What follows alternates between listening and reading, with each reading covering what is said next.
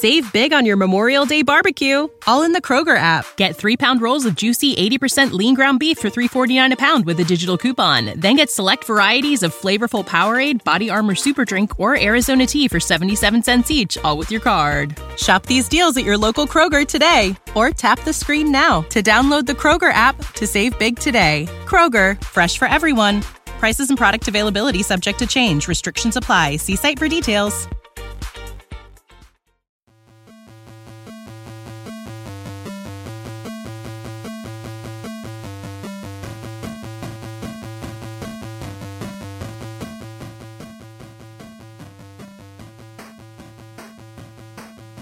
Welcome to Board Gamers Anonymous, episode 150, BGA's Top 100 2018 version.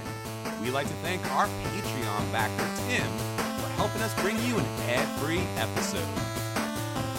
You're listening to a proud member of the Dice Tower Network, dedicated to bringing podcasters together for the greater good of gaming. It's sort of like Voltron, but with better lip syncing. Find out more at Dicetowernetwork.com.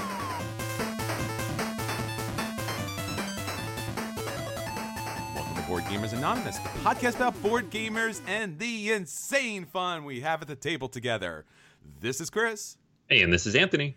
Anthony, we are at our 150 episode. What we wanted to do is bring you one of the, quintessential things as far as board gaming is concerned. Something we haven't done in quite some time, and that is our top 100 board games of all time. Yes. Yeah, we did this almost 2 years ago. Daniel and Drew were both still on the show at the time, so that was all four of us, if you want to hear kind of an amalgamation. Yeah, we're so glad to bring you our top 100 board games.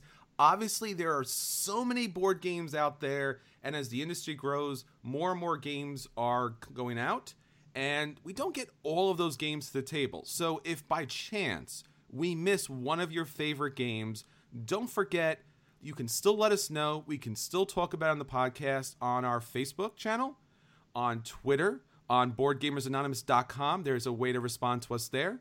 We also have our email address, Chris at BoardGamersAnonymous.com and Anthony at BoardGamersAnonymous.com. We definitely want to hear from you, and we definitely want to get your comments on Stitcher and iTunes. So hit us up if we're not playing or not talking about a game that you absolutely love, so maybe it'll make our list next time. Okay, so with that said, let's get into the feature review, which is BGA's Top 100 Board Games of All Time 2018 edition. Now, let's start off with number 100. Our number 100 game, Dominant Species. Now, at first look, this game seems incredibly abstract, incredibly complex, and just would kind of repel you from the table.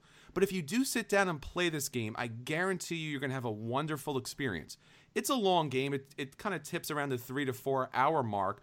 But basically what you're doing is you're given a species that you're trying to grow while all of these other species are pushing back against you. You have a special ability that's going to help you expand and explore. It's really a wonderful kind of 4X game here. And there's a really interesting track where you take certain abilities and based upon where they are on the track, they activate at different times. There's special ability cards that kind of mess everything up. It's a beautiful amalgamation of Ameritrash and Eurogaming at its best. That's our number 100 game, Dominant Species. Number 99 is Matt Gertz's Navigador. This is a beautiful, beautiful looking board, that kind of old style map. It has the rondelle, it has the resource pickup and deliver mechanisms, it has the market that you have to manage. Lots and lots of interesting ideas in this game, and you can see many of his other games kind of represented here in either an early or later forms. If you're a fan of Concordia, or if you're a fan of some of his other games that use similar mechanics, Navigador is well worth checking out. That's number 99, Navigador. Number 98 is Railroad Revolution. Now, if you're in board gaming, you are definitely playing some sort of train game, and Railroad Revolution really hasn't gotten the love that it deserves. It's an amazing game as far as connecting all these different cities together, placing stations, but what's really dynamic here is the special abilities that come into play and the different ways to win. Different color meeples are activated by using a really interesting tableau mechanic that allows you to do a number of different things in order to reach your goals. As I said, number of different ways to play this game. It's not as crunchy as your 18XX games, but it gives you a really good feel of building a railroad system, utilizing special abilities, and reaching out to the West Coast. That's our number 98 game, Railroad Revolution. Number 97 is Orleans. Orleans is a bag building game. It is not the only bag building game anymore, but it's still, in my opinion, the best. You are building up different types of workers that you can go out and use for different things on the board. There's a different map that you can kind of manage to take control of different areas. There are, I think at this point, 10 or 11 different expansion modules, at least half of which are really good, and several different ways to play this game solo. It's fantastic old style French medieval artwork too, which is just really, really fun to look at. That's number 97, Orleans. Number 96 is Memoir 44. This Days of Wonder classic game is something that keeps hitting the table over and over again. Wonderful miniatures, great board design, graphic display, and using the, I would say, brilliant command and color system as far as picking a card in order to activate your troops in a particular order in particular locations, and with its rich and deep history that this game employs as far as setting up different scenarios and enacting famous battles. It's such a wonderful game, and it's completely accessible by a large number of people. If you're looking for a wonderful two-player game and battling it out, Memoir 44 is your game. That's our number 96. Number 95 is Lords of Waterdeep, but with the caveat that you should have the expansion as well. Lords of Waterdeep is a fantastic worker placement, set collection, and mission completion game based on the Dungeons & Dragons world. With the expansion, you bring in a lot of new interesting ideas, including the corruption, which really adds some new elements to the game. But even just the base game is a really fun gateway-style entry into worker placement with a theme that a lot of people enjoy, whether they're board gamers or not. So that's number 95, Lords of Waterdeep. Our number 94 game is a reprint that is clearly an amazing update. That's Mare Nostrum Empires by Academy Games.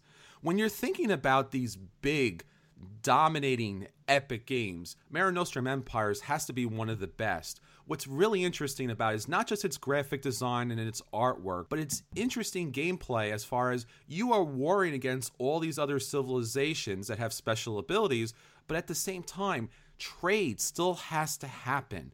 So during each game, there is always going to be a phase each round in which you'll be trading with your neighbors in order to reach different victory point conditions. You can dominate the board, you can get all of these special gods and monuments, or maybe it's all about gold, or maybe it's all about different resources. It's a phenomenal game. It's an epic game, and it is our 94 game, Mare Nostrum Empires. Number 93 is Vikings. This is a Z-Man release, which was very difficult to find. Comes in and out of print. I think it is possible to find it at the moment, so well worth putting on here. It's a fantastic little game.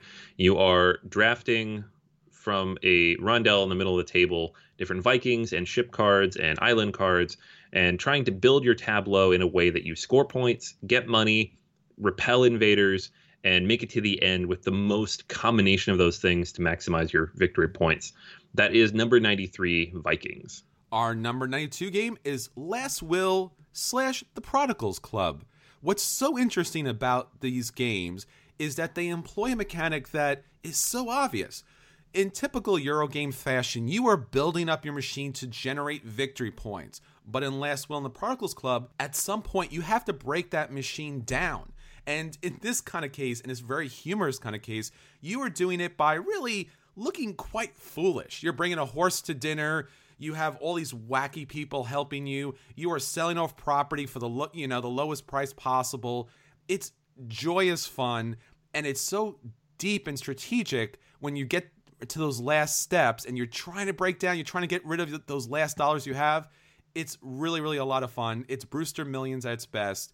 And it is our number 92 game, Last Will / The Prodigals Club. Number 91 is Council of Four. Council of Four is a recent release in Europe, and I've had it now for a little while, and the new CMON version is coming out very, very soon, so keep your eye out for that. It looks beautiful. This is a game in which you are moving different workers around this map, a modular map that lays out in different ways depending on how you want to set up the game. And you are taking control and placing your different buildings in each of these different cities. As they chain together, they activate and you get more and more things. You get this kind of snowball effect as the game goes along. You're using different cards to activate these different actions, to do different things on the board. It has a very cool mechanism with different counselors sitting in front of different locations and then these different tiles that you're going to complete based on the types of cards you need to have. It is fantastic. It's quick. It's easy. It's a nice midweight Euro, and I'm really happy to see it coming to the U.S. That is Council of Four, number 91. Number 90 is Cyclades. This is a wonderful wagering game that you are trying to get the power of the gods in order to act their special abilities that allow you to ship out, wage war, gain temples, and hopefully end up with the most metropolis possible as quickly as possible. The Hades expansion adds a lot to this game in variable setup, and the Titans expansion adds to quicker gameplay. That's our number 90 game, Cyclades. Number 89 is Star Wars Imperial Assault. This is Descent with Star Wars. It comes with two different ways to play, one versus many, Imperials versus Rebels, or you can play one-on-one in skirmish mode with all the heroes you know and love. There's now a third way to play the game with the apps. You can play without the one versus many and just play cooperatively or even solo. It's Star Wars on a board, all these giant miniatures. There are about 8 different packs now you can buy for this thing, plus all the different individual figures. One of my favorite Star Wars games at number 89, Star Wars Imperial Assault. Number 88 is Citadels. This is a hit and roll game that it's unlike any other hit and roll game. It's actually a lot of fun. Basically, you are building up your citadel by paying gold to build up special buildings that are going to score you victory points, and some buildings will actually give you special abilities.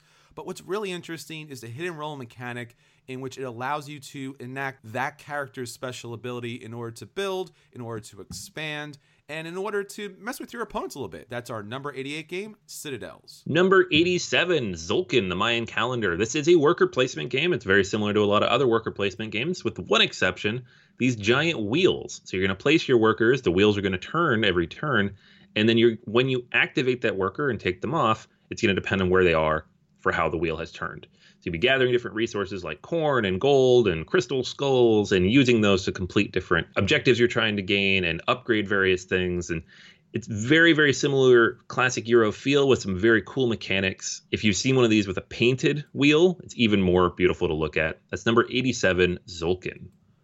Number 86 is Cuba. Now, Cuba is a really interesting game because it takes a lot of the Euro mechanics and employs it the best way possible. You are going to be producing goods that are going to go on a market in order to sell and buy to gain victory points.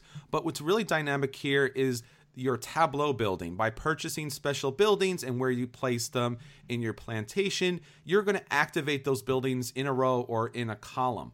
The best fun thing about Cuba happens to be the fact that there's going to be voting that goes around each round that's going to enact special laws that are going to give you victory points or are going to mess with you a little bit or just going to kind of bolster a lot of your special buildings. Cuba is a fun game and definitely something that everyone should check out, and that's our number 86. Number 85 is Russian Railroads.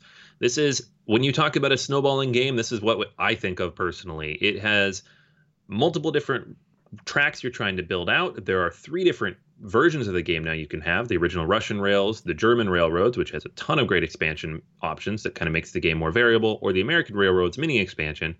But they're all basically the same idea in that you are upgrading your tracks from the original black all the way up to these powerful white ones. And the score is exponential based on how far you go on that track. You get bonuses, you get one-time upgrades, you get all these fun things. Every action you take is more points. That's why I love it so much. That's number 85, Russian Railroads. Our number 84 is Hardback. There are so many wonderful world-building games that it's really a credit to Hardback and Tim Fowers for this game to be as high as it is on the list. Utilizing Star Realms mechanics as far as building certain words, and based upon the genre of those words, you'll gain special abilities and points throughout the game. It's really the most refined and beautiful edition of Tim Fowers' word games. That's our number 84 game, Hardback. Number 83 is Civilization, the board game. There are many different versions, but this is not the most recent, but the one before that from Fantasy Flight Games. It is the implementation of Civilization 4 from Sid Meier, and it is a brilliant, huge, massive, sprawling 4X game. There are 2 expansions for this, which I do recommend to help fix a couple of issues in the original, but even if you just have the base game, it's one of my favorite 4X games because it really does a good job of re-implementing and reimagining what it's like to play that video game. That's number 83, Civilization, the board game. Number 82, The Oracle of Delphi. This is Stefan Feld's race game. Basically, what you're doing is you're trying to appease the gods by rolling dice, placing them in a certain way that allows you to move across the waters to reach certain islands to accomplish tasks that needs to be done.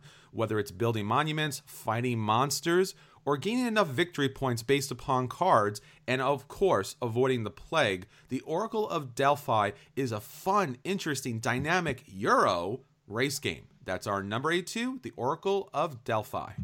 All right, number 81 is the Manhattan Project, Energy Empire. This is not like the original Manhattan Project in that in this one you are trying to avoid things like pollution. You are trying to power your personal civilization here, and you do that by worker placement on various locations to get new cards and to get resources that you need. You build your own tableau of cards that you will activate based on where you place in the future, and then you have to manage your resources, which come in the form of both dice and specific icons and pieces that you're going to have in your tableau. The game is very tight. It's very interesting. There's a pollution mechanic you have to manage depending on what type of power you use. All of that comes together to make a fantastic, unique Euro game. That's number 81, the Manhattan Project, Energy Empire. Number 80 is Caelus. This is the classic Euro game when anyone thinks about Euro games. Basically, Caelus is all about building up your kingdom and activating those special abilities by moving down this track. And at the same time, it's the Euro game all about messing with your neighbors because you can always push them back and allow them not to score any points whatsoever. Build up the castle, score victory points, build up special buildings. It's all down this really challenging row, and in some ways, it's also a little bit of a race game. That's our number 80 game, Caelus. Number 79 is London, 2nd edition, from Martin Wallace and recently re-released by Osprey Publishing. This is a game of building a tableau and running your city. But like any Martin Wallace game, there are loans if you run out of money. There is poverty if you get too carried away in building your city. There are district cards you can take, which give you all sorts of bonuses, but might also hurt you. You have to manage all these things carefully. But in the end, it's just a lot of fun to pull new cards and build your city and do cool things with it. It's quick, it's accessible, and it is our number 79 game, London, 2nd edition. Number 78 is Aquasphere. Often on sale, but definitely worth your money and your time. It's a programming game that really doesn't bog down in the programming. Basically, you're underwater and you are researching. You're setting off subs. You are building your little bathysphere yourself. And basically, it's the most colorful, bright, interesting, and engaging Euro game from the Feld collection and pretty much from any kind of Euro collection. A really fun and dynamic game. That's our number 78 game, Aquasphere. Number 77 is Richard Garfield's take on Yahtzee, King of Tokyo. You roll dice. They give you various icons which allow you to attack or heal or just get a different set that gives you points. You can win the game by knocking out all of your opponents, either from inside or outside of Tokyo, depending on where they are, or by getting to 20 points. It's fantastic. It's quick. It's accessible for the family, but you can throw in power-up cards for all your gamer friends. That's number 77, King of Tokyo. Number 76 is Amun-Re. Now, what's so dynamic and interesting about this game is, of course, it's a Euro game and you're building up your civilization, you're utilizing special ability cards, you are chasing down opponents in order to score as much points as possible as you push them out of certain areas. But wait, the game stops, it resets, and now that wonderful little area along the Nile that you built up is now up for auction and anyone else could take it. It's really an interesting dynamic and a lot of fun. That's our number 76 game, Amun-Re. Number 75 is Mike Fitzgerald's Diamonds. This is one of the only trick-taking games I like because it makes sure you always get to do something. There are different suit actions for all of the major suits that let you take diamonds, steal from other people, move them into your vault, all sorts of cool stuff. You always get some kind of reward for playing the game. You never miss your turn like a lot of other trick-taking games. That is Diamonds, number 75. Number 74 is Lorenzo il Magnifico. Basically, what we're seeing here is a revised and an updated edition of the Grand Austria Hotel. Basically, it allows you to choose a market full of cards in order to add to your tableau to give you special edition resources, to gain gold, to be able to gain special abilities throughout the game, and a number of different set collection mechanics. It's fun and dynamic as far as rolling the dice and seeing how powerful your abilities are going to be. There's a lot of special abilities that really make this an asymmetrical game that typically isn't an asymmetrical game. It's tremendous fun. It's our number 74 game, Lorenzo il Magnifico. Number 73 is Conflict of Heroes Awakening the Bear. This is from Academy Games, and it is a war game, but it is a war game that does it in a very accessible, quick, skirmish-based way. The games take less than an hour. Learning the game takes only a couple hours. Lots and lots of fun just out of the box. There's also a solo expansion, which is a fantastic way to learn and to try new things. And you can even build your own firefights separate from the ones in the book with one of the other expansions. Conflict of Heroes system is incredibly popular. Tons of content out there for it. But Awakening the Bear is, in my experience, the most accessible and easiest to get into one, and the one that I currently have on my shelf. So that's number 73, Conflict of Heroes Awakening the Bear. Number 72 is San Juan. This is such a classic, wonderful game. It's all about one deck of cards that does so many different things. You are building a tableau of buildings. You are producing resources on your plantation. You are selling off those resources from the plantation to build bigger and better buildings. There are, of course, special city buildings that were going to score you multiple victory points depending on how your tableau looks at the end of the game. Wonderful 4-player game, interesting and dynamic, and always welcome at the table. That's our number 72 game, San Juan. Number 71 is Arkwright. Arkwright is designed by Stefan Riesthaus. It is from Capstone Games most recently, and in it you are running a factory in England in the late 18th century, and you were trying to buy your own shares, but you also have to increase the value of those shares. So you have to carefully manage how you take actions, when you take them, when you buy your shares, when you cash them out if you need the money. Lots and lots and lots of stuff in this game. So complicated and heavy, in fact, that there are two versions, a 2 to 3 hour version and a 4 to 6 hour version coming right out of the box. This is a fantastic heavy game and one that I absolutely love playing whenever I can get it to the table. That's number 71, Arkwright. Number 70 is Dynasties, Herat and Hirsch. Now, this is a wonderful game by Matthias Kramer that really allows you to kind of build up your civilization amongst these different countries in Europe, but you have to utilize marriage in order to gain the most victory points possible, to gain a dowry, to have children that allow you to, once again, gain more control over a particular area. Playing cards give you special abilities. It allows you to pick up special tokens. So for that round, you're as asymmetrical as possible. Beautiful game, great design, and utilizing the I split you choose mechanic is something we don't often see in games, and it's really fun. That's our number 70 game, Dynasties, Herat and Hirsch. Number 69 is Princes of Florence from Wolfgang Kramer and the Ulrichs. This game is about trying to attract artists and scholars and other people of renown to become the most prestigious family in Florence. You do this by purchasing different buildings and cards and building them out on your own personal grid. So this is one of the first Euros that really used that polyomino idea, which I love. And it does it over the course of 7 rounds. Lots and lots of different things you can do. So you have to manage all of your possible actions. There's an auction and bidding mechanic which works really well within the mechanics of the game. It's just a fantastic game that a lot of people overlook, and I really, really enjoy it. That is number 69, Princes of Florence. Number 68 is Goa. Now, Go is a fascinating game that really utilizes an auction mechanic in probably the best way possible. There's going to be a grid on the middle of the table that is going to allow you to put certain things up for auction, but depending on where they're located, those different items that come up for auction may be more valuable than others based upon what's next to them. You'll also be able to update and have a really specialized tableau of special abilities as you play different cards to gain victory points and money that's going to allow you to utilize the auction mechanic even better. That's our number 68 game, Goa. Number 67 is Hostage Negotiator. This is a game in which you play by yourself. It's 100% solo, and you will purchase cards, use those cards, and roll dice to try to save hostages before the game runs out. There's a timer on the game, And real fun of this game is that there are so many different hostage takers. There's so many different game conditions. There's all these different tweaks and adjustments. There's been, I think, 10 or 11 different packs for this, plus expansions. So many, many different ways to play the game. It's brutally difficult, but it's very rewarding when you win. That's number 67, Hostage Negotiator. Number 66 is Star Wars Rebellion. It is basically Star Wars in a box. It utilizes the original trilogy, and with the expansion, it updates it just a little bit to really make the battle even more interesting. You're going to have all of these wonderful miniatures, you're going to have all of the original characters, and you're going to have this fantastic New Hope mechanic in which the rebels are trying to hide their base and kind of run out the Empire, whereas the Empire is massive and stretching across the galaxy. You can play the new trilogy in a whole new way. It's fun, it's fantastic, it's dynamic, and it's really Star Wars in a box. That's our number 66, Star Wars Rebellion.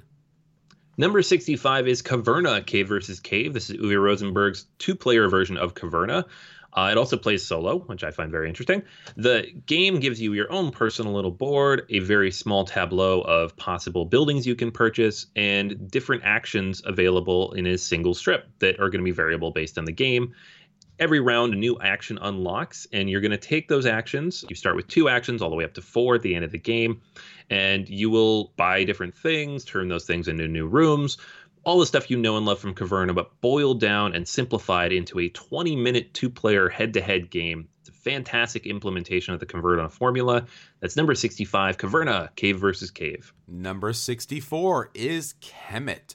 This fantastic war tactical battle game is all about utilizing these special tiles that really allow you to dynamically change and upgrade your civilization. You can go with defense, offense, or special abilities. And with the expansion, you are utilizing these special abilities to expand across a very small map in order to get as many victory points as possible, utilizing prayers to the different gods and fantastic miniatures that you're able to employ in this game. It also works with Cyclades monsters and miniatures as well. That's our number 64 game, Kemet. Number 63 is Patchwork, another Rosenberg game. Hint, guys, there's a whole bunch of these.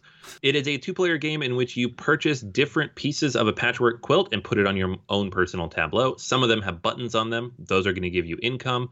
You're going to go around this circular track and try to beat your opponent. But at the end of the game, any spaces you haven't filled on your own personal tableau are negative points. So you have to manage it, get some of those big tiles without any income on them. Some of the tiles are very expensive. You want to be careful not to run out of buttons as you go. This is a fantastic 2-player game, one of my favorites. Number 63, Patchwork. Number 62 is Rococo. Never has dressmaking and suit making have been so much fun. It utilizes one of the most interesting deck building mechanics I've ever come across. Now, of course, you are buying cards from a market to utilize into your hand, but you must play all those cards that are available to you. So you pick up a certain number of cards, you have to play those, but eventually all the cards will come into play. The deck building mechanic is so dynamic. Placing the cards for optimal area control and victory points is fun. It's fantastic, it's interesting, it's dynamic. It's our number 62 game, Rococo. Number 61 is Spirium. In this game, you're going to have a grid of different buildings and action options, and you're going to place your own workers around those different options, but the cost of them and being able to take those things in the second half of any given round is determined by how many workers are around them. So you have to balance where to put your workers, when to switch from placement to picking back up, how much money you have to take these actions, and then in the end, building a tableau with these tiles that you purchase that is going to allow you to generate and produce enough stuff to continue going in the next rounds. I love this game. I wish there was more content for it, but even as the base game, it's one of my favorites. It's number 61, Spirium. Number 60 is Glory to Rome. Probably the innovator for multi-use cards, done probably the best possible because there are so many different ways for victories depending on what cards you end up in your hand. You're basically building up your little civilization by utilizing the cards to be part of your foundation, to be money that you're able to buy other cards, just throwing them into the market and seeing what you get back out of it. It's fun, it's dynamic. Even if you're passing, you're still having a lot of fun, and it's always something great whether you follow or you play. That's our number 60 game, Glory to Rome. Number 59 is Nations. Nations is a mostly card-based civilization building game in which you have your own personal board for a civilization of your choice, and you will take actions on that board and then purchase new cards to upgrade the different actions available on that board. But you can only ever have as many available spaces as are on your personal board. You have to keep track of the workers, the resources available, the architects that you're hiring to build wonders, and the special actions that are on those cards. Plus, there's a war mechanic you need to be prepared for to make sure you have enough military to withstand. Lots and lots of things to keep track of here, and yet at the same time, somehow more accessible and a little more streamlined than you see in a lot of other 4X and Civ building games. That's number 59, Nations. Number 58, Dixit Journey. There are so many different Dixits that you can't really go wrong, but Journey really does it best with its artwork from Javier Colette, and it's just really good dynamic gameplay. Now, you're going to basically pick a card, and you're going to play the card out there with other people's cards based upon a word, a phrase, a song, something to close enough to your card that allows people to guess, but not so close that everyone's going to guess it. It's a really fun, dynamic gamers game when it comes to playing a party game. That's our number 58 game, Dixit Journey. Number 57 is Mage Knight. Mage Knight says 1 to 4 on the box, but this is really a 1 or 2 player game, so don't try it with 4. But it is a fantastic 1 or 2 player game in which you are going out and exploring this land. Tiles come out as you explore. There are different enemies that will pop up based on locations you go. You will build your deck technically, but really it's just this careful puzzle that you have to put together and make sure you have the cards and the resources and the crystals needed to activate the different abilities that you want to take certain actions. You will sit and stare at your hand for a very long time, which is fantastic fun if you're playing this alone or with one other person cooperatively. That's number 57, Mage Knight. Number 56, Carson City. Who says Eurogames don't have conflict? Carson City is all about picking special abilities that will allow you to get guns, to get money, to utilize the special ability of your person for that round in order to build up Carson City, put special abilities that will score you money and resources based upon what they're next to, what mountains and mines, or if they're in the middle of nowhere whatsoever. It's a fun, dynamic game, and it's amazing in the big box version. Number 56, Carson City. Number 55, Le Havre. This is Uwe Rosenberg's fishing game. In this game, you're going to be taking actions based on various buildings that come out over the course of the game. There's going to be new goods distributed to different offer spaces. You'll be able to take actions to take these goods or build new buildings, upgrade the goods you have, sell them, or activate your buildings and ships. Lots and lots of stuff going on here. It's a complicated game.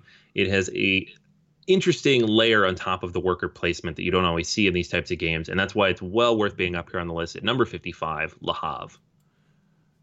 Number 54, St. Petersburg, first or second edition. What you're really going to love about this classic Eurogame, and one of the first games that I got a chance to play, is it's all about picking cards in a market in order to build the best tableau possible. If you pick the same cards, there's a special ability that kicks in, but you're also trying to get victory points. So what do you really do? Is it victory points? Are you building your engine? When do you start? When do you stop? When do you try to go for the most possible lords possible? It's a lot of fun. It's a simple game. Unfortunately, it's out of print, but if you can find it, definitely play it or pick it up. That's our number 54 game, St. Petersburg.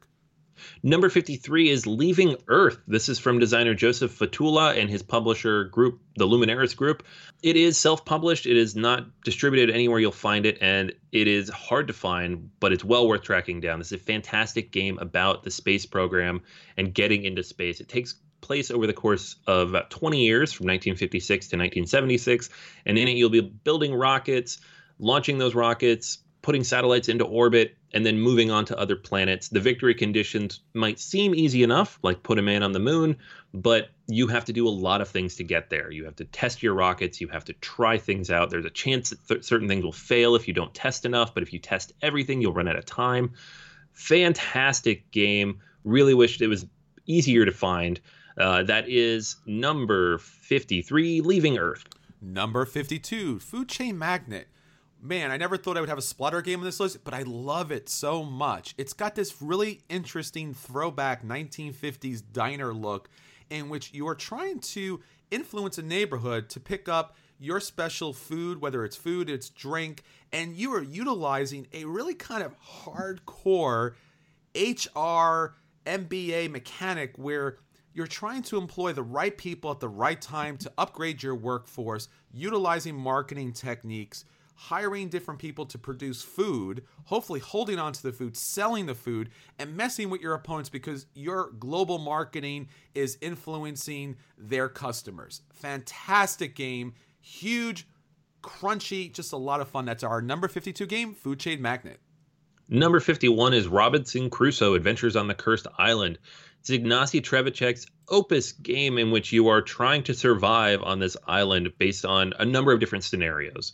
So whether it's trying to gather enough wood to light a fire so people can find you, or facing off against King Kong, because why not? It's Robinson Crusoe done across dozens of different options and gameplay styles. There's an expansion with the Voyage of the Beagle. It's kind of a campaign style. There's a new one coming out, The Lost City of Z, which is kind of a take on zombies in the jungle. Lots and lots of interesting things. The game plays multiple players. You can play it by yourself. It comes with materials when you have fewer players. You can have Friday or the dog. Love this game. It's number 51, Robinson Crusoe, Adventures on the Cursed Isle. Number 50 is Shipyard. Now, Shipyard is all about the rondels. It's got so many of them, and basically you're building ships. What I really enjoy best about this game is at the start of the game, you're given all of these end goal conditions that are going to score you multiple victory points. But as the game goes on, you're able to discard these until you get down to a final 2. So you can build towards all these paths of victory, and if your opponent's kind of stymie you here and there, don't worry about it, you could just take another path. Special abilities in this game, moving your ships around these different canal areas, and an endless number of chits. If you ever wanted the true Euro chit game mechanic, this is totally for you. That's our number 50 game, Shipyard. Number 49 is Fields of Arle, another Rosenberg game. In this game, you are harvesting peat from a vast space of land and then taking one of dozens of actions on this player board to get resources, build up your farm, generate new opportunities. You know the deal. But this is a fantastic game because it plays just 1 to 2 players. It is a sandbox in the purest sense of the word, and you can do almost anything you want. The actions are broken down by both summer and winter, so you have different seasonal things you can do. Love this game. New expansion coming soon to add even more stuff to it. That's number 49, Fields of Arle. Number 48 is Mombasa. What's really interesting and dynamic about this game is not only are you expanding and utilizing resources on the continent, but you're also being very careful to utilize the different markets that go into this game. There are 4 different markets, not just one. And what's great about the game is it actually flips over, so you can actually play with different markets that are going to give you special abilities.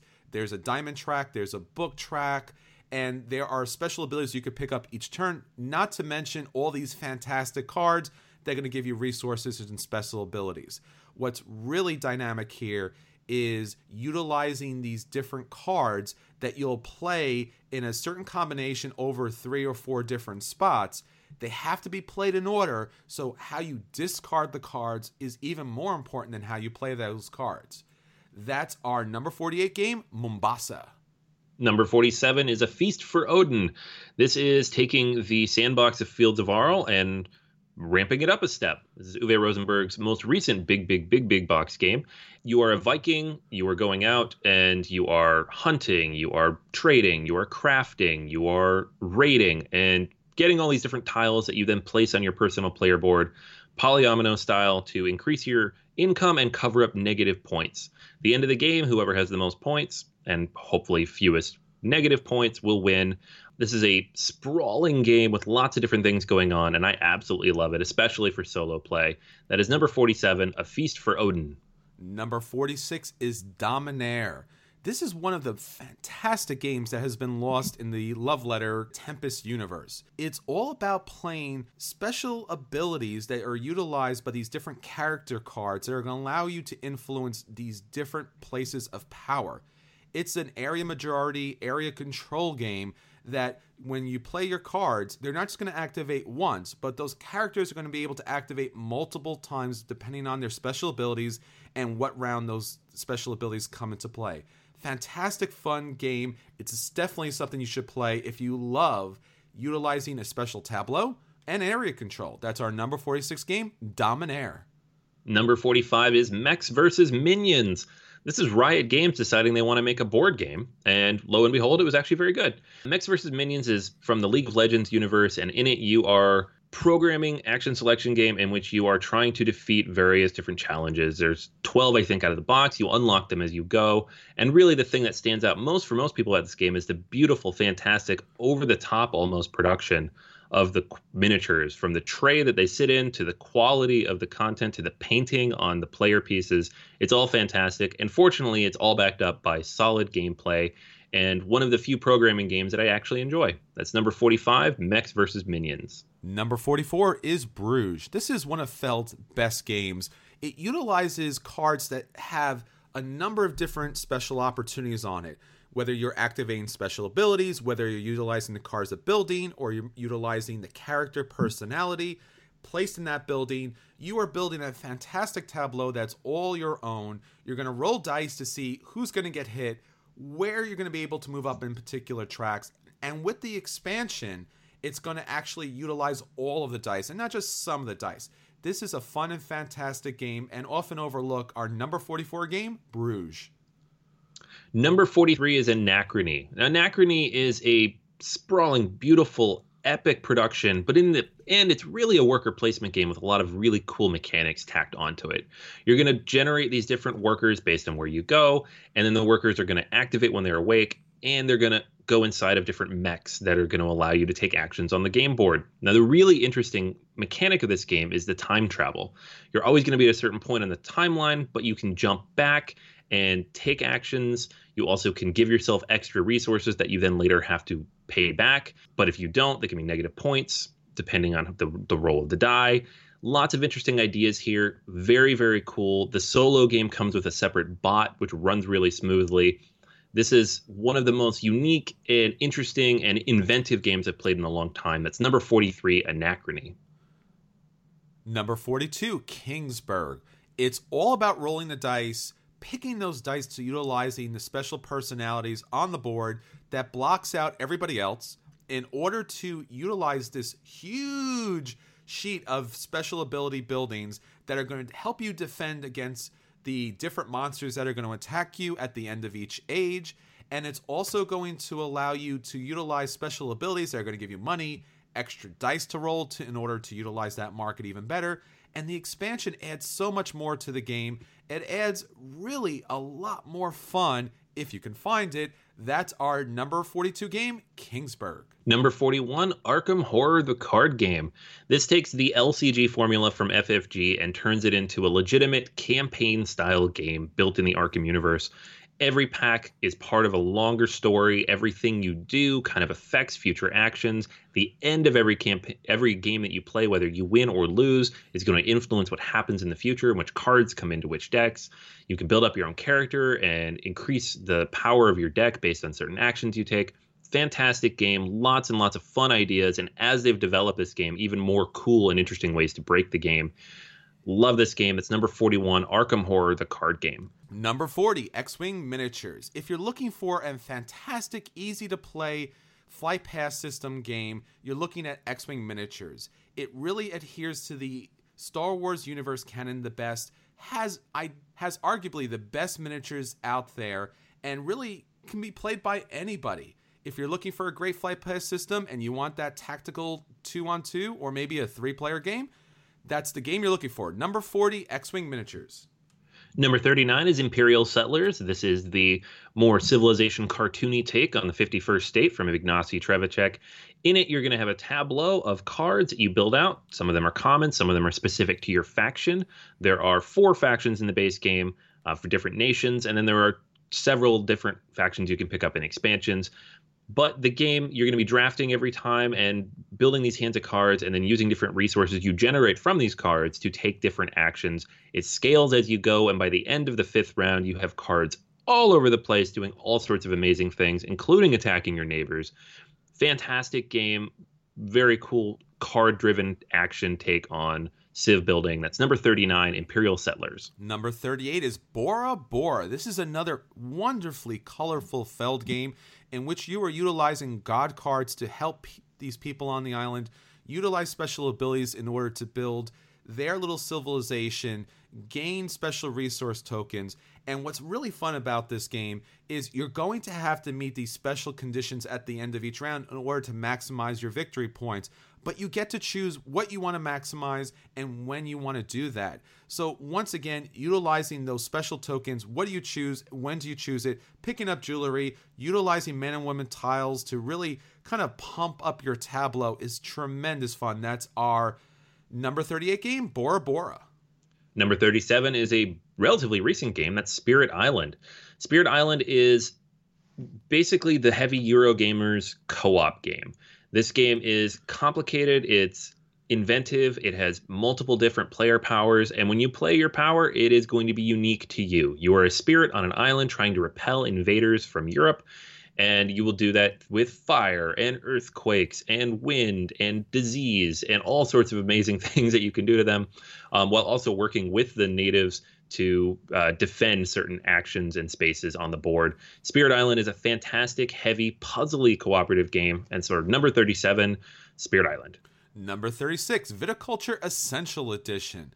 It's all about utilizing wine and making sure it's aged to the best of its ability. But this sprawling, fun game is all about creating the best tableau possible, utilizing special abilities and actions during different seasons, utilizing these mama and papa cards that are going to allow you to grow your vineyard, build special buildings on your lands in order to score additional victory points or help your wine production along the way. It's a fantastic Stonemaier game. That's our number 36, Viticulture Essential Edition. All right, Legends of Andor, number 35. Legends of Andor is a fantastic adventure game in which you are trying to puzzle your way through a certain set number of actions. The game takes place with a timer at the top. Every action you take uses a certain number of hours, and then the days will pass accordingly. You'll be moving your different figures across the board and trying to take out different enemies with these inventive dice system.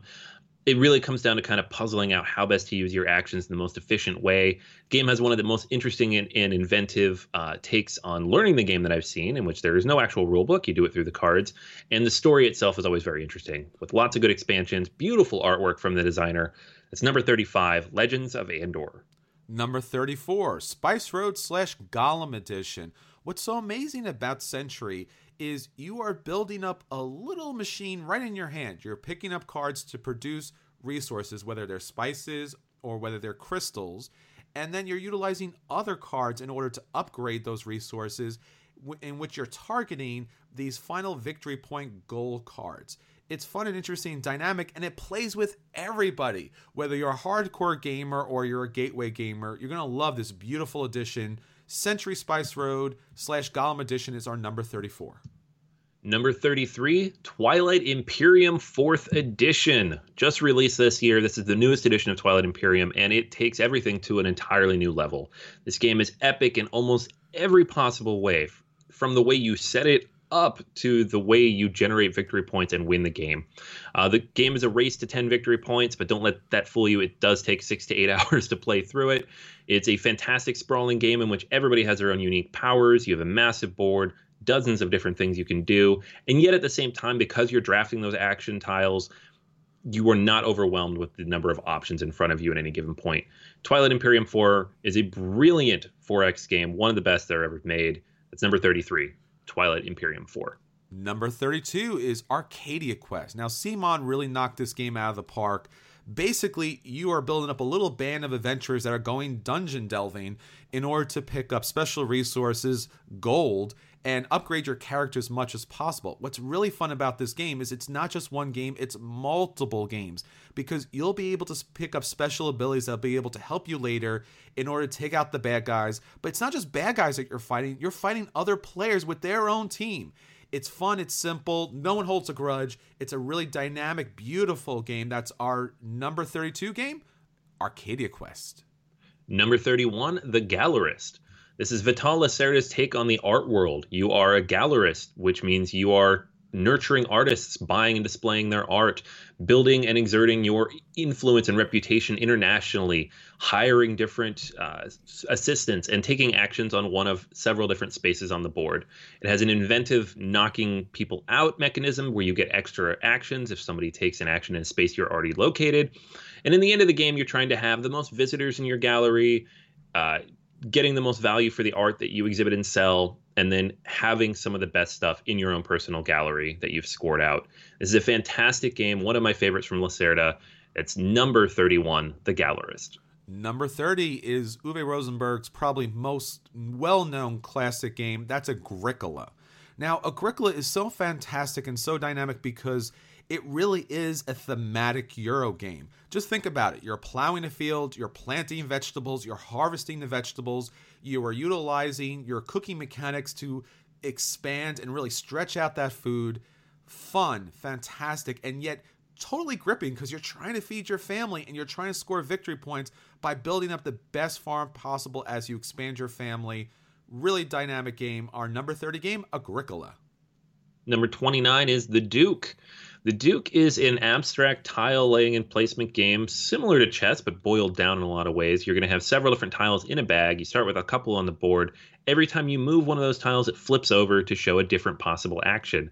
On the tile, it has a little grid showing you where you can go and how you can attack people. And that's it. You're just trying to capture the opponent's Duke. You do this every turn by either moving a tile or placing a new one from your bag, and it goes back and forth until someone pulls it off.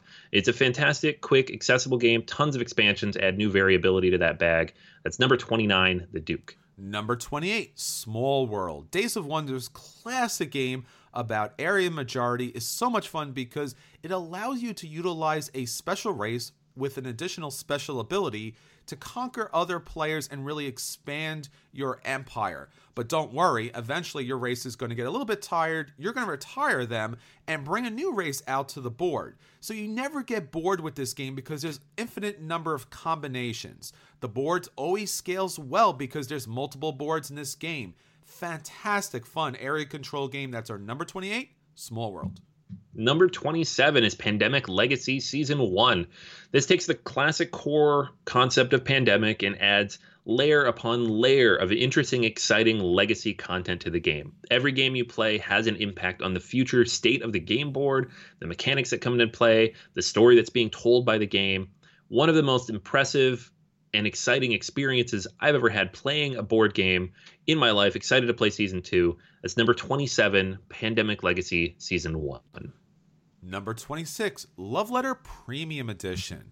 Now, Love Letter is kind of the most well-known quick filler game that's possible. It's a 4-player game, plays fun, plays simple. It has a number of different iterations after it. But Love Letter Premium does something perfect. First off, great box, great production. The hearts are in the game. You don't have to buy those. The perfect sleeves are in this game. Don't have to buy those either. And it plays beyond the 4-player game.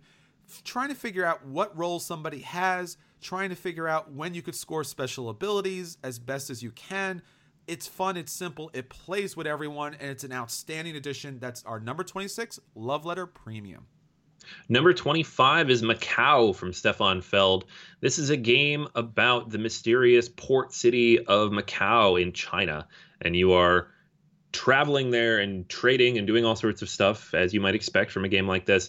The game takes place over 12 rounds. You're going to be taking new cards into your hand every round, and then you're going to be rolling dice, which will determine what cubes are available to you on your personalized ship's wheel. So every turn, the ship's wheel is going to turn, and you're going to have different cubes available to take different actions. You have to plan ahead. You have to make sure that you have things available, and hopefully you roll the dice well enough to actually access those different actions and to move across the board and upgrade the different tracks that you're in and to go to these different islands and collect different resources. So much stuff to do in this game.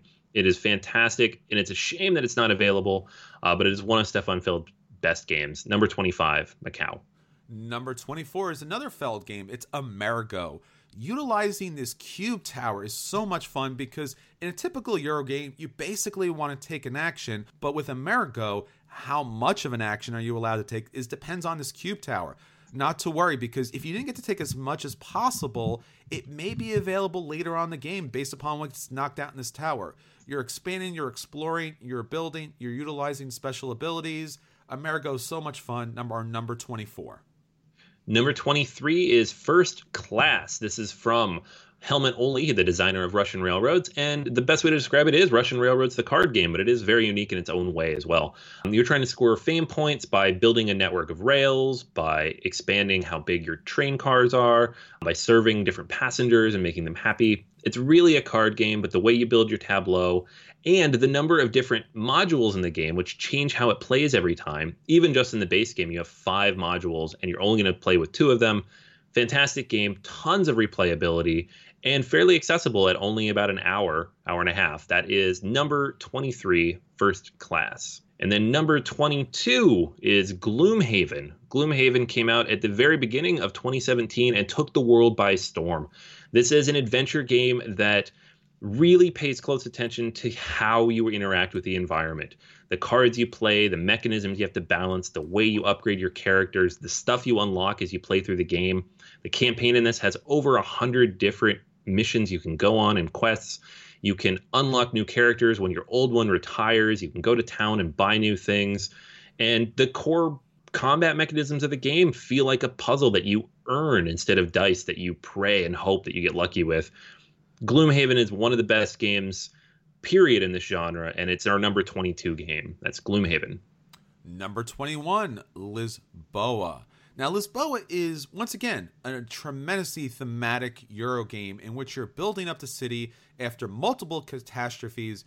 Basically, it all comes down to playing cards in order to influence these royals, influence the treasury, build these buildings, activate them using the public buildings, and score as many victory points possible based upon these decree cards that come into play.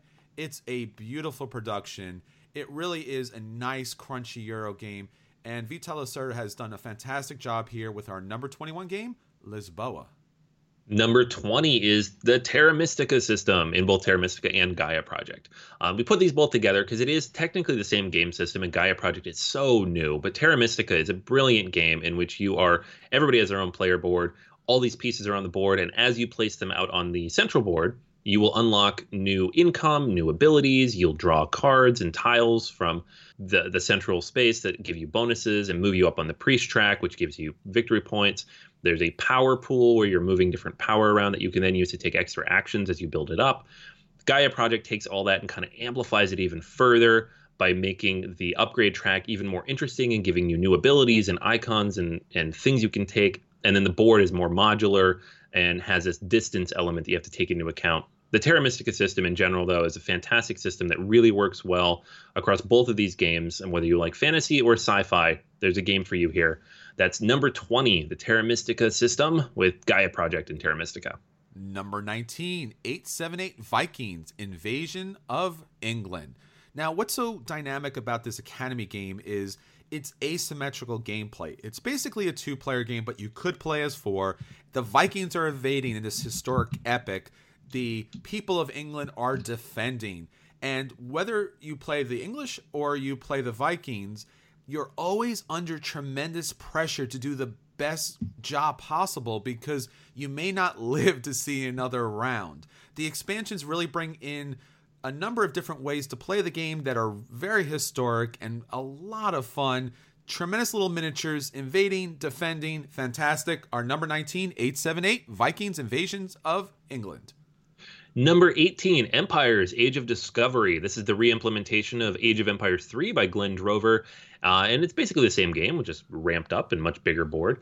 The basic idea of the game is that you're placing workers out on several different action spaces that let you do things like launch expeditions, colonize new regions, expand your merchant fleet, build capital buildings, prepare for war, develop your economy. Each of these spaces is going to activate in order every turn, and you will move your different pieces out accordingly. So you're trying to capture the resources as you move to the new world, but also get an area majority in those areas so you can score at the end of each age, get the capital buildings that are going to give you extra abilities and points at the end of the game, have a merchant fleet available so you can actually make those actions and move your guys around. So many different things to do here. Very, very interesting take on worker placement because of how they program out. That's number 18, Empires, Age of Discovery. Number 17, Concordia. Now, when you're talking about trading in the Mediterranean, there's probably no better game that does that than Concordia. It's a fantastic game because it utilizes card play in order not only to take actions, but at the end of the game, score multiple victory points depending on that card collection system. You expand, you build your trading posts, you expand, you build trading posts, you pick up new people, which is new cards in your hand to utilize even better special abilities. And at the end of the game, those special abilities come back as far as victory points are concerned. That's our number 17 game, Concordia. Number 16, Rune Wars. This is the big, massive, epic fantasy 4X game from Fantasy Flight Games. It takes place in their Terranoth universe, and it has a little bit of everything. You're going to be gathering resources. You're going to be fighting over area control. You're going to be raising your armies, sieging different cities. You're going to be sending heroes out on different quests in between the phases. But in the end, you're trying to find these runes that are hiding throughout the map and control them. If you can do that, you can get enough of them, you'll win the game. But it still takes several hours to find them all and to fight off your opponents and get there. It is an epic game, and it is a fantastic experience. Number 16, Rune Wars. Number 15, Suburbia. Now, Suburbia is always about building up the best Suburbia possible, but it depends on that market. It depends on the placement of your buildings. And it depends on the special goals, public and private, in order to score the most victory points possible. It's a very tight, refined Euro game, tile placement at its best. It's tremendous, fantastic fun for everybody involved, whether you're a gateway or a hardcore gamer. That's our number 15 game, Suburbia. Number 14, Terraforming Mars. This game hit me like a lightning bolt last year. It's a fantastic game, and it has so much variability because of the giant deck of 300 individual different cards. You're going to be playing these cards to do a number of different things. You're trying to raise the oxygen level by planting different plants on the planet. You're trying to raise the temperature by generating enough heat. You're trying to build new oceans. You are trying to get your own cities out there so you can score more victory points along with all those plants. And you're doing all this while building a tableau of cards that allow you to run an engine to generate new resources and boost up your own personal economy with a personal player power on top of all of that. Terraforming Mars is a malleable, interesting, accessible game that just keeps running strong. It's our number 14. That's Terraforming Mars. Number 13, Through the Ages, a new story of civilization. This is the refined edition of Through the Ages, and it's all about building this fantastic civilization by utilizing cards to build up your basic production buildings, your city buildings, which are going to give you science and faith, and then building up these epic wonders that are going to give you special abilities that you're going to want to have throughout the generations. As the game goes on, so does the technology, so does the leaders that come into play. There's war, there's being able to utilize special contracts in order to partner with certain people at certain particular times, and then later on try to grasp victory by getting the most victory points as far as islands are concerned, and score the most points possible at the end of the game utilizing those political cards. That's our number 13 game, Through the Ages, a new story of civilization. Number 12 is the Castles of Burgundy card game. This is a small box, single deck of cards that allows you to replicate much of what the Castles of Burgundy does, but in a lot of interesting and different ways. So you're going to have cards out that represent different dies. Your own personal cards you're going to have each round are going to be die numbers as well. And then you're trying to take actions to purchase cards into your tableau and then build those cards into your permanent tableau.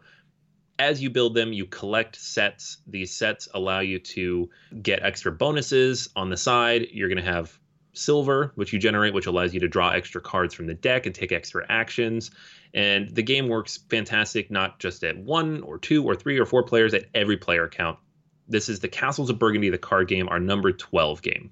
Our number 11, Caverna Cave Farmers. Now, this was our number 1 game not too long ago, back at our episode 100. What's so fantastic about this deep, rich Euro game by Uwe Rosenberg, is the fact that if you didn't like how Agricola utilized the card mechanic, as far as if you're not really that much into Agricola, you're going to kind of get left behind, Caverna allowed those cards to become tiles, those tiles to be laid out so everyone has access to them, so you can kind of really build up any civilization you wanted to. You didn't have to collect everything. You could just really focus on one or two things and score massive victory points. You could even go questing with your dwarves. Tremendous fun, an outrageously fun game. That's our number 11, Caverna Cave Farmers. Number 10 is Lord of the Rings, the card game. This is the original LCG from FFG that allowed you to play cooperatively or solo and had a narrative kind of built into the gameplay. As you go through this, you are coming into contact with different characters and scenarios and locations from the Lord of the Rings. All of the different adventure packs introduce something new or unique or different. And at this point, you have several different years worth of content. So there are dozens and dozens of packs to work through. It's a very unique experience that really draws on the lore and mythos of Lord of the Rings, and it's beautiful artwork to go along with it. That's Lord of the Rings, the card game. That's number 10, Lord of the Rings, the card game. Number 9, Defenders of the Realm. Now, what's so fantastic about Defenders is it utilizes the well respected and loved mechanic as far as Pandemic is concerned, but it really allows each player to play their own character. There's no alpha gaming in this game, and you're journeying out in order to gain special abilities, to make connections with different fantasy characters in order to take down these evil generals that are heading down to your capital city. It's fun, it's fantastic. Protecting this monarch city is really a dynamic gameplay, and when you get down to those final rolls trying to knock out that dragon, everyone's going to cheer. That's our number 9 game, Defenders of the Realm. Number 8, Castles of Burgundy by Stefan Feld. So if we like the card game, of course we like the board game. This is the original formula and still probably Stefan Feld's most recognized and arguably his best game. In it, you are rolling dice every round. You have 2 dice, and you take those actions accordingly. So with the 2 dice, you can purchase a tile, you can ship goods, you can build a tile into your personal tableau. And as you build things into your personal tableau, you will get different bonuses based on what round it is. Everybody can have a different tableau. There are many, many different options depending on how you want to play it out of the box. Lots of interesting mechanics here. It really takes the whole idea of point salad, as a lot of people describe his games, and it weaves them together in a way where it makes sense and it really works in an intuitive, not too long or cumbersome way. That's number 8, the Castles of Burgundy.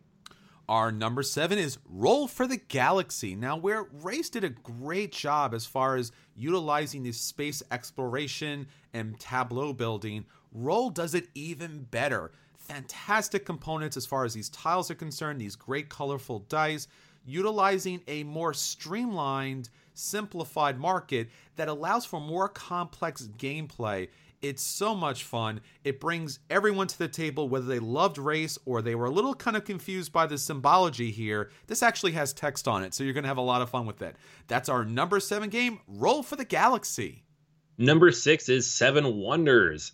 This is the ultimate card drafting game in which you will be building your own civilization after drafting cards in one of 3 different ages. So you will start each age with a certain number of cards, pick one, pass it, pick another one, pass it, and then place these cards in front of you. These cards will do all sorts of amazing things. They'll give you resources you can spend. They'll allow you to generate money, which you need for different other cards you're going to purchase. They will give you straight victory points. They are science, which allow you to build sets. They have military, so you can attack your neighbors. It is a quick, accessible, still one of the best drafting games that's available out there, and it is just one of the top games, period, in terms of quick, accessible civilization building. That's number 6, Seven Wonders. Number 5, Blood Rage. Now, if you take a look at Blood Rage, you're thinking of Merit Thrash all over the place. Fantastic, wonderful miniatures here, but yet really dynamic, complex Eurogaming. It's quick. Everyone can play this game. It's card drafting. It's setting up a particular path of victory that's just for your little Viking horde. Don't worry if you get knocked out. Going to Valhalla actually scores you victory points. So there's really no downside to this game. It's tremendous fun. It's our number 5 game, Blood Rage. Number 4 is Seven Wonders Duel. The one thing Seven Wonders did not do well was 2 players. While it could play 2 to 7 players, that 2-player game had a bot, and it was not very fun. So along comes Seven Wonders Duel, completely reinventing and reimagining the Seven Wonders formula in a one-on-one format. It's tight. It's perfectly well crafted. There's really nothing missing here. Even with the expansion, I don't even think it's necessary. That's why it's our number 4 game. That's Seven Wonders Duel. Our number 3 game is The Voyages of Marco Polo. This is asymmetrical gameplay at its best. When you get your role character here, you're like, these powers are crazy, but it's so much fun. You are rolling dice in order to try to hopefully get the right combination to get the right resources in order to be able to meet certain contracts or to travel across this really interesting dynamic board that changes up each game time. It's going to be able to give you special abilities that are just yours until someone jumps in there, and then finally ramping up, scoring as many victory points as possible. A fantastic, wonderful Euro game that should hit the table every time. That's our number 3 game, The Voyages of Marco Polo. Number 2 is Scythe. Scythe is a amalgamation of different mechanics that all come together to make this unique, integrated, fun experience. When you look at the board, it's different than what you might expect. You're going to have your own personal player board, multiple different pieces on that board, and as you take actions and upgrade various pieces, you're going to unlock new abilities, new income opportunities, new actions that you can take with your mechs. You're going to be putting all these things onto the main board and then going out and generating different resources and interacting with the locals. You draw different cards that give you different options of things you can generate. You'll have your own personal objective cards. The main goal of the game here is to score the most points, but the game ends when you get a certain number of stars. And so you have to balance that out and make sure you don't rush the end of the game if you don't have the necessary pieces in place to score enough points from those stars you generated. So it's a very unique take on how the game ends and how it flows. It looks like it should be a game all about combat and Amera thrashing, similar to Blood Rage like we talked about, but it's really not. It's a Euro resource building management game in which you're trying to make sure all these things work together seamlessly without letting your opponents kind of get the drop on you or take your resources or actually fight you and take something from you that you might need. Scythe is just, it's a sprawling epic experience. Every expansion adds a little bit more to it. There are now 2 of them out there, and it's why it's our number 2 game. That's Scythe. And our number 1 game of our top 100 games of all time 2018 edition is War of the Ring 2nd Edition. Now, typically when we talk about universes or realms in a box, it first and foremost comes down to War of the Ring. It's fantastic whether you are a big fan of Lord of the Rings or just a casual kind of gamer that really wants to get into a dynamic, long gameplay of a 2-player game that really utilizes some interesting dynamic mechanics. Of course, there's all about the war. You have your special ability characters and asymmetrical gameplay that really comes to play in a really different way. You are moving secretly trying to drop off the ring, but at the same time, you're trying to rally your allies to victory. It's fun, it's dynamic, it's nothing else like I've ever played before. That's why I love War of the Ring. War of the Ring it's one of those games that it feels like it shouldn't work because so many things are asymmetrical, so many different cards come out and change the gameplay state, so many different ways to approach this and access it, and yet everything flows together so smoothly, and it's one of the best integrations of theme and mechanics I've ever seen. And not only that, but as you play the game or integrate new expansions like Lords of Middle-earth or Warriors of Middle-earth, it even adds more to that experience. I've had equal fun playing both the Fellowship and the Free Peoples, trying to move that Hobbit around and get the ring closer to Mordor, and as I've had just building up armies and rampaging through the countryside, trying to take out as many cities as I can with the bad guys there. It's just a fantastic experience, and it's like nothing you'll ever play. If you like Lord of the Rings, if you like epic anything, really, War of the Ring does it all. All right, so that's our number 1 game of all time, War of the Rings 2018 edition. We hope that you've enjoyed this top 100 games. Hopefully you've got a chance to play many of these games. If you haven't, we definitely highly recommend trying those games out or picking them up. They're all definitely buys from us.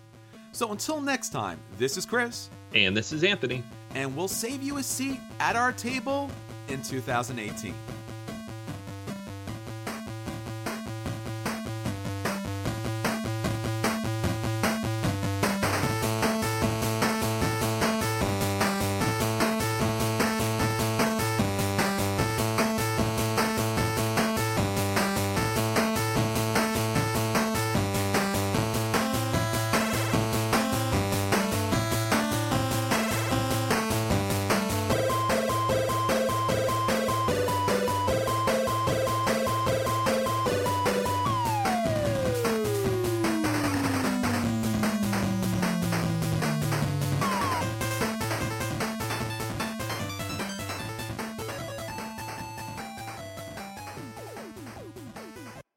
Save big on your Memorial Day barbecue, all in the Kroger app. Get 3-pound rolls of juicy 80% lean ground beef for $3.49 a pound with a digital coupon. Then get select varieties of flavorful Powerade, Body Armor Super Drink, or Arizona tea for 77 cents each, all with your card. Shop these deals at your local Kroger today, or tap the screen now to download the Kroger app to save big today. Kroger, fresh for everyone.